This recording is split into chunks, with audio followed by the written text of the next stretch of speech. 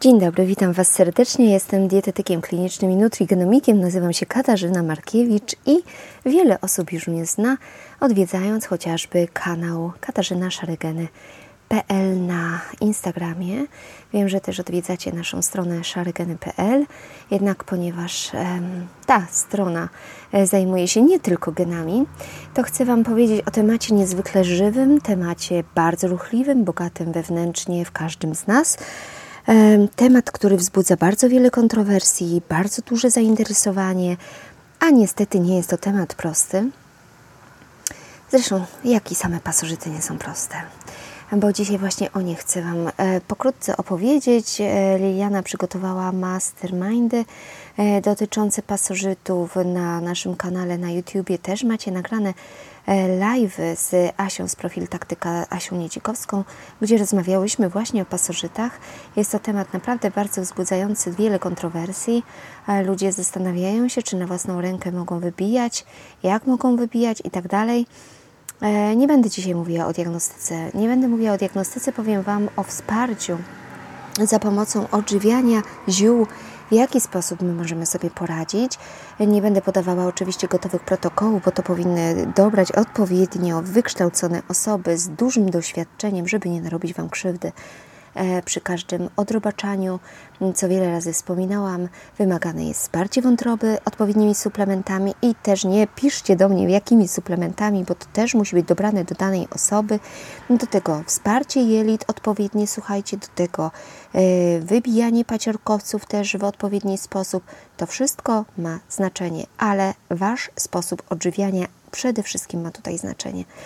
Dlaczego? Dlatego, że pasożyty są tak obecnymi patogenami w ziemi, w powietrzu, w żywności, że nie jest trudno, żeby one do nas trafiły. Poza tym, wiele osób tak naprawdę zmaga się z Helicobacter pylori, z tym, że macie niedokwaszone żołądki, z tym, że była kiedyś stosowana antybiotykoterapia, gdzie niestety, ale mikrobiota jelitowa nie doszła do siebie, że Wasze błony śluzowe nie są odpowiednio powleczone krótkołańcuchowymi kwasami tłuszczowymi produkowanymi przez tak zwane dobre bakterie, laktobacillusy, bifidobakterie i niestety jak w nas sobie wejdą pasożyty, to tak sobie w nas trwają do czasu, dopóki nie nastąpi tąpnięcie, jakieś, prawdopodobnie obniżenie chociaż minimalne odporności i wtedy trwa walka o to, żeby nas zdominować. My tą walkę czujemy i mamy różnego rodzaju problemy. I mamy problemy trawienne, mamy spadek witalności, nie pracują nasze mitochondrie jak należy, ciągle chorujemy, mamy migreny, zaburzenia hormonalne i szereg tak naprawdę wielu różnych innych objawów, które dają nam jako objawy znak, że coś dzieje się niepokojącego. A co może do nas wniknąć? Otóż z powietrza, słuchajcie, potrafią latać nawet jaja owsików. No niestety, ale tak jest. Owsiki potrafią, tak jak już kiedyś Wam mówiłam, nawet przebić się przez ściany jelita, wbić się w ściany macicy. Nie jest to fantastyczne, niestety. Oprócz tego lamblie, słuchajcie, ameby, pierwotniaki, drożdże, bakterie chorobotwórcze, to wszystko niestety jest dla nas bardzo, bardzo niekorzystne. Z tym wszystkim my musimy walczyć. Ale jak walczyć? No właśnie, przede wszystkim unikać, słuchajcie, różnego rodzaju cukru, cukier, czy to wysokofruktozowe owoce, czy to są, gluten, czy to jest, który niesie z sobą u osób, które mają problemy z wątrobą i z oczyszczaniem się z różnego rodzaju toksyn, kolejne problemy, tak? I nie będziemy sobie tak dawali rady z regulacją tej ilości pasożytów, jak nie mamy wspartego detoksu wątrobowego. Pojawiają się też mgła mózgowa, tak? I to wszystko ma duże znaczenie. A co zioła? Słuchajcie, Poza tym, że będziemy stosować zioła, to pamiętajcie też o tym, żeby się nawadniać, tak? Bo te wszystkie toksyny, które się w organizmie zbiorą od tego, jak Candida pracuje, próbuje nas oczyścić z toksyn, które produkują pasożyty, niewłaściwe bakterie, no to niestety tego mnóstwo w nas pływa. Jeżeli ta wątroba musi walczyć nie tylko z tym, co my mamy w sobie, co wyprodukujemy w ciągu dnia, a jeszcze z tym, co produkują pasożyty, właśnie wirusy, bakterie i tak dalej, no to wyobraźcie sobie, jaką ona ma pracę. Jednak są rośliny, które możemy stosować w tej terapii takiej, wiecie, chociażby profilaktycznej. Ja już nie mówię o konkretnym zwalczaniu pasożytów, tylko o takim wsparciu, zwłaszcza zioła gorzkie, ściągające, które występują w korze drzew, w korzeniach, w liściach. Te substancje wszystkie mogą nas wspomóc w tym, żeby te pasożyty, bakterie, czy bakterie, o tak powiem, bo nie pasożyty, bakterie, bo to nie jest to samo, żeby się tak bardzo nie rozwijały, tak? Znacie już produkt taki, jakim jest czarny orzech. Orzech czarny zawiera bardzo duże ilości takiego cytotoksycznego związku, który się nazywa juglon. Na szarych genach, na tym kanale na Instagramie jest zawarty filmik, gdzie ja szłam, słuchajcie, do ogrodu i opowiadałam latem, chyba 2 lata temu, o roślinach, które w nim są, które zawierają różnego rodzaju składniki i z których można korzystać. I tam również mówiłam o orzechu, o juglonie, o tym, że słuchajcie, badania, które kiedyś przeprowadzono, to pokazało wyraźnie, że ten juglon, który zawarty jest w orzechach, ma rewelacyjny potencjał do zwalczania bakterii takich jak właśnie gronkowiec złocisty, Escherichia coli, różnego rodzaju aspergillusy, tak? A także różne rodzaje grzybów, które nie są dla nas korzystne, tak?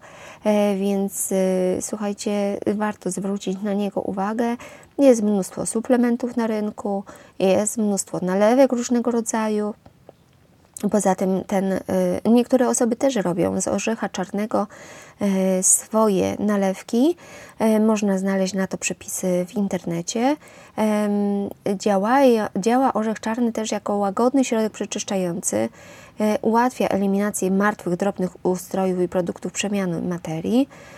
No po to właśnie, żeby one się nie gromadziły w naszym układzie pokarmowym, tak?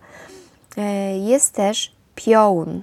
Piołun, który znacie zapewne jako jedno z najbardziej gorzkich ziół. I ja szczerze powiem Wam, kiedyś sobie herbatkę sparzyłam z samego piołunu. Nie jestem w stanie samego piołunu pić.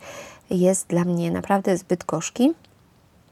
Że on tak samo jak olej z czarnuszki jakoś tak niekoniecznie się z nim pasuje, mimo że czarnuszkę uwielbiam i zwłaszcza z nabiałem niepasteryzowanym fantastycznie mi smakuje, ale piołun jest gorzkim ziołem o właściwościach zabijających pasożyty. Tutaj również jest wymagane to, żebyście się odpowiednio wypróżniali, chociaż raz dziennie, słuchajcie, żeby te wszystkie martwe rzeczy z Was ustępowały, tak?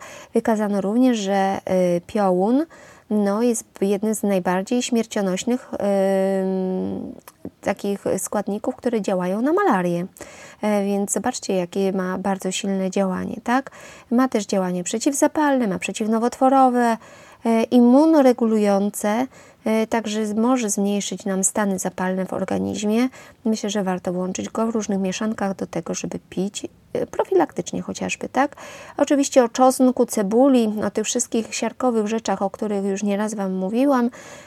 Myślę, że nie musiałabym wspominać nawet, ale jak już wymieniam te roślinki, to wymieniam alinacynę, środek, który jest aktywny w czosnku, ma bardzo silne działanie. Słuchajcie, oczywiście jak wszystko, czosnek w tabletkach to nie czosnek. Najlepiej, jeżeli stosuje się świeży, jeżeli jest zmiażdżony lub jest posiekany. Słuchajcie, ja pamiętam jeszcze, jak moja babcia robiła chleb ze smalcem i na to pokrojony w plasterki czosnek. Albo dodawać go po prostu w dużych ilościach do różnego rodzaju potraw, które przygotowujecie, do mięs, które pieczecie.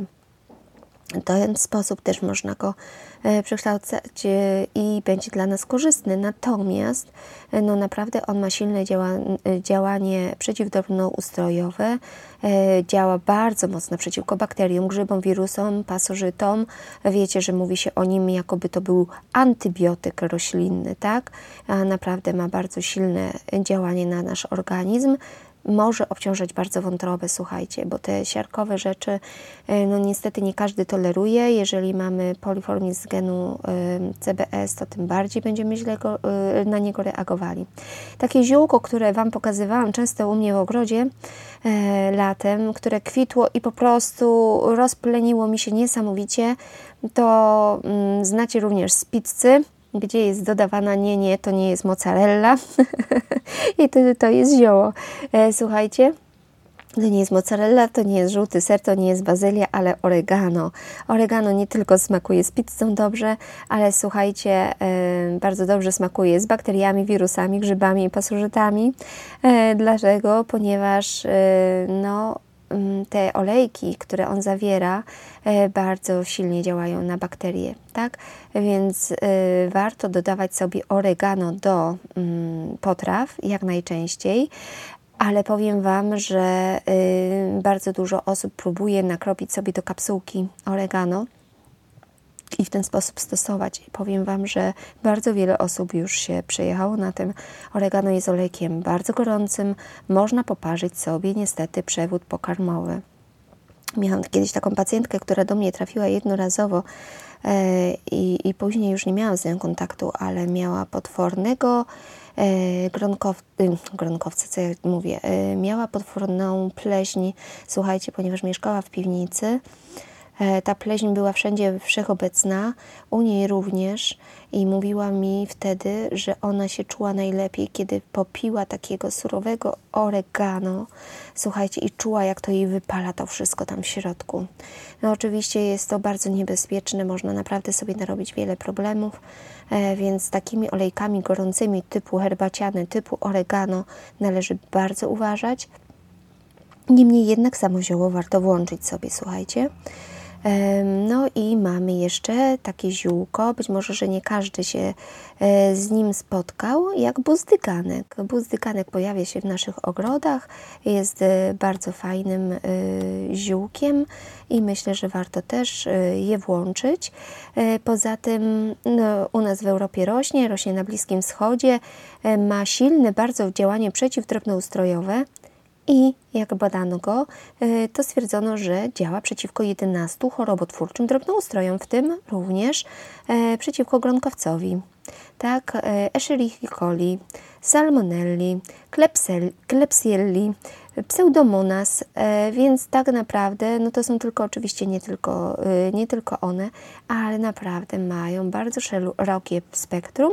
Fajnie łączyć go właśnie z piołunem, fajnie łączyć go z czarnym orzechem. Prawdopodobnie tak badania wykazują, że o wiele lepsze ma działanie, jedno drugie wzmacnia. Na pewno też część z Was zna, zwłaszcza jeżeli się interesujecie oczywiście ziołami, taki gatunek rośliny, która ma przepiękne listeczki, przepiękne kwiatuszki.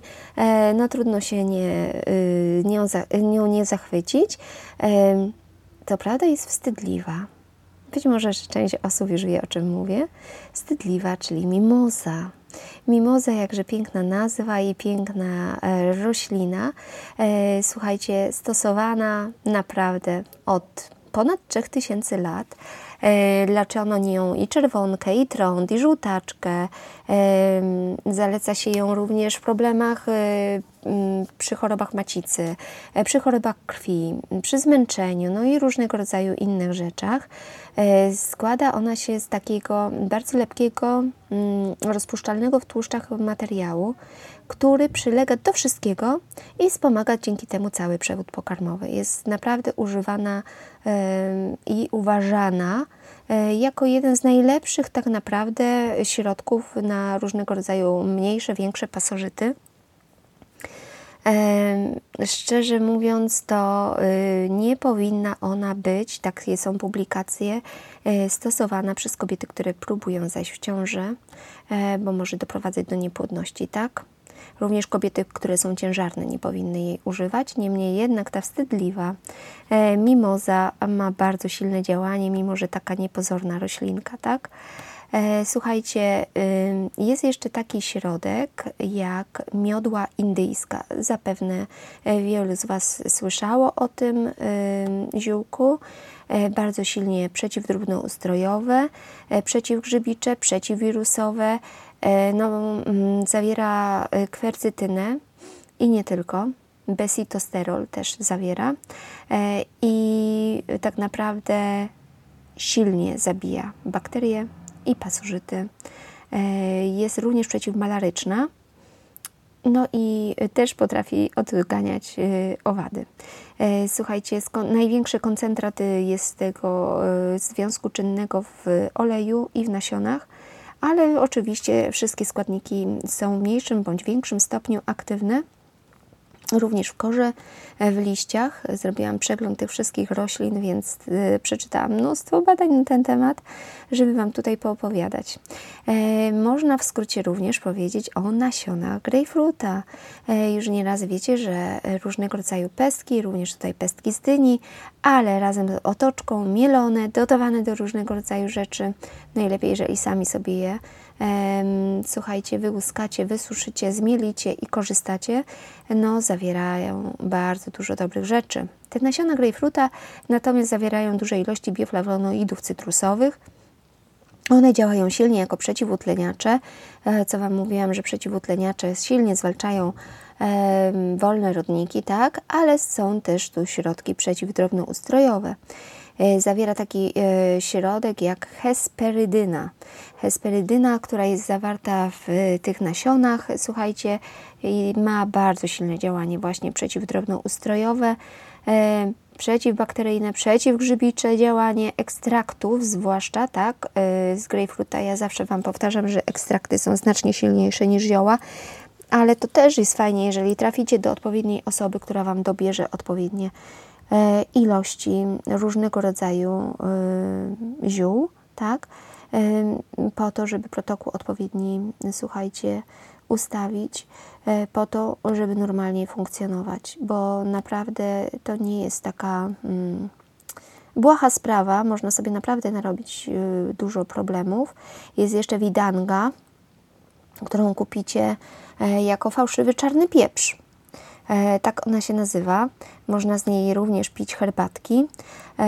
Zwana jest żeberkami embelia. Jest to krzew pnący.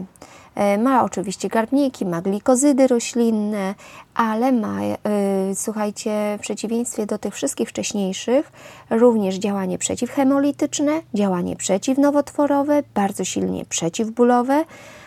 No i to zioło zmniejsza zdecydowanie działanie takich różnych odpadowych, bakteryjnych rzeczy, które powstają, tak?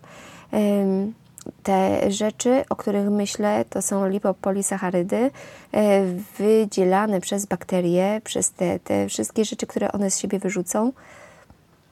Niestety powodują burze cytokinowe, mogą doprowadzić do różnego rodzaju zespołu niewydolności oddechowej, no i niestety jest to bardzo niekorzystne dla naszego organizmu. Oczywiście utrudnione jest gojenie, więc myślę, że warto by było też go stosować, a fajnie jest też stosować, słuchajcie, kwiaty pasiflory, te przeurocze kwiaty pasiflory. Już nie mówię o owocach, tak, pasiflory, bo są fantastyczne, ale to ziółko jest nie tylko do stosowania tego, żebyśmy się wyciszyli, zrelaksowali, ale zawiera naprawdę bardzo dużo składników odżywczych. Zawiera alkaloidy, zawiera fenole, również różnego rodzaju flawonoidy glikozydowe, ale też związki cyjanogenne. Pamiętacie o tym, jak mówiłam Wam o cyjanokobalaminie chociażby, właśnie ze względu na wszelkiego rodzaju związki cyjanogenne teoretycznie nie powinno się stosować, ale ona działa fantastycznie, słuchajcie, zwłaszcza przy tym, jak przy pasożytach mamy problemy w końcu z nadnerczami, ze zmęczeniem, z bezsennością, to ona fantastycznie nas będzie wspierała właśnie w tym, żebyśmy sobie spali jak zabici. naprawdę fantastycznie działa. Tą mieszankę, którą dzisiaj wypijam, o której Wam już nieraz mówiłam, ja robię sobie taką mieszankę, gdzie zaparzam imbir, goździki, kurkumę. Słuchajcie, dodaję też konopię siewną, sok z rokitnika, bardzo lubię. No i właśnie chciałam Wam powiedzieć o goździkach, że to jest jedno z najbogatszych źródeł przeciwutleniaczy na świecie. A, kardamon jeszcze to rzucam, kochani. Kardamon.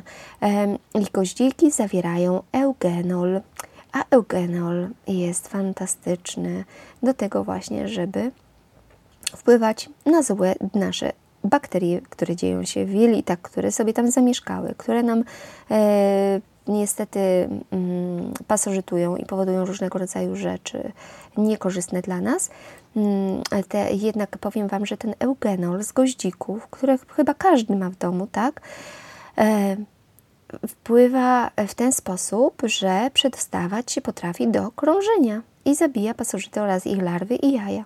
A już nieraz Wam mówiłam, że tak naprawdę w kuracjach przeciwpasożytniczych jest tak, że jeżeli stosujemy coś, musimy powtórzyć dawkowanie w zależności od cyklu rozwojowego danego robala, bo na początku wybijamy postaci dorosłe, zawsze zostają postać larwalna, gdzieś tam może zostać jeszcze, ale zostają jaja. I żeby z tych jaj nam się larwy wydobyły i nie przeszły jeszcze w postać dorosłą i nie składały nam kolejnych jaj, no to trzeba zadziałać po raz kolejny, tak? Te kuracje mogą nas osłabiać, dlatego też mówię, bardzo ważne jest i podkreślam, że te moje dzisiejsze wywody absolutnie nie są po to, żebyście Wy na własną rękę próbowali się odrobaczyć, bo możecie sobie narobić problemów, ale żebyście mieli wiedzę, co możecie sobie wypijać, co możecie sobie sami parzyć, co może działać na Was profilaktycznie, po to, żeby się wspomagać.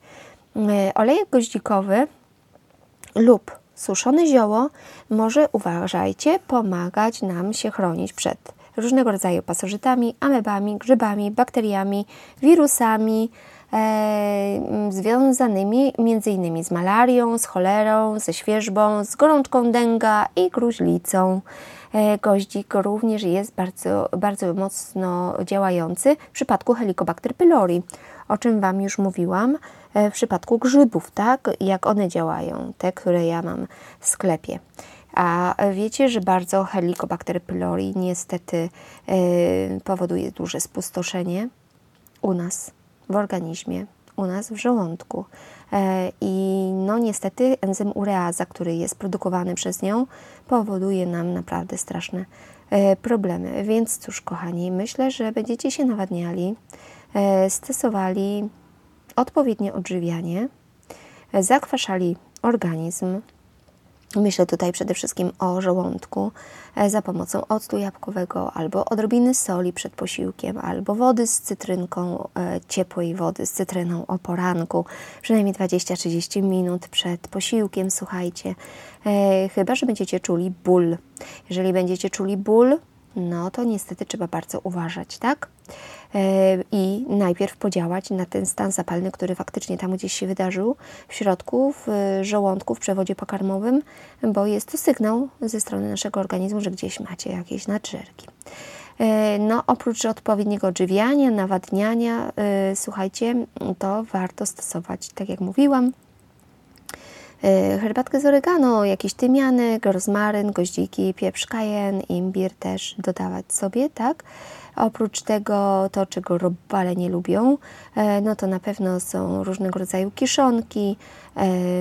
Ja powiem Wam, że no, ze względu na wysoki poziom histaminy nie zawsze mogę sobie na nie pozwolić i uważajcie Wy również, bo owszem, kiszonki są zdrowe, ale nie wszystko jest dla wszystkich. Jeżeli macie wysoki stan zapalny w organizmie, wysoki poziom tej histaminy, no to niestety, ale nie będziecie mogli stosować ich również.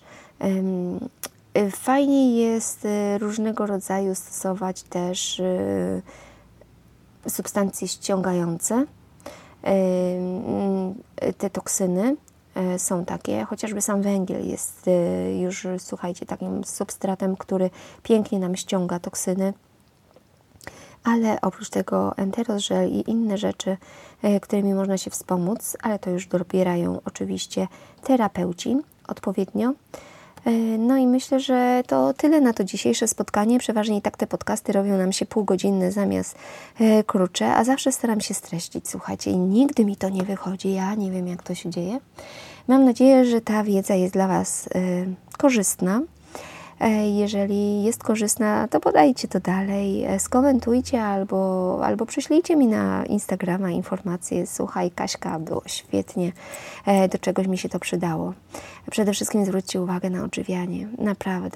Naprawdę, słuchajcie, to jest wielka podstawa tego, jak my funkcjonujemy. No i cóż, dziękuję Wam bardzo, do usłyszenia.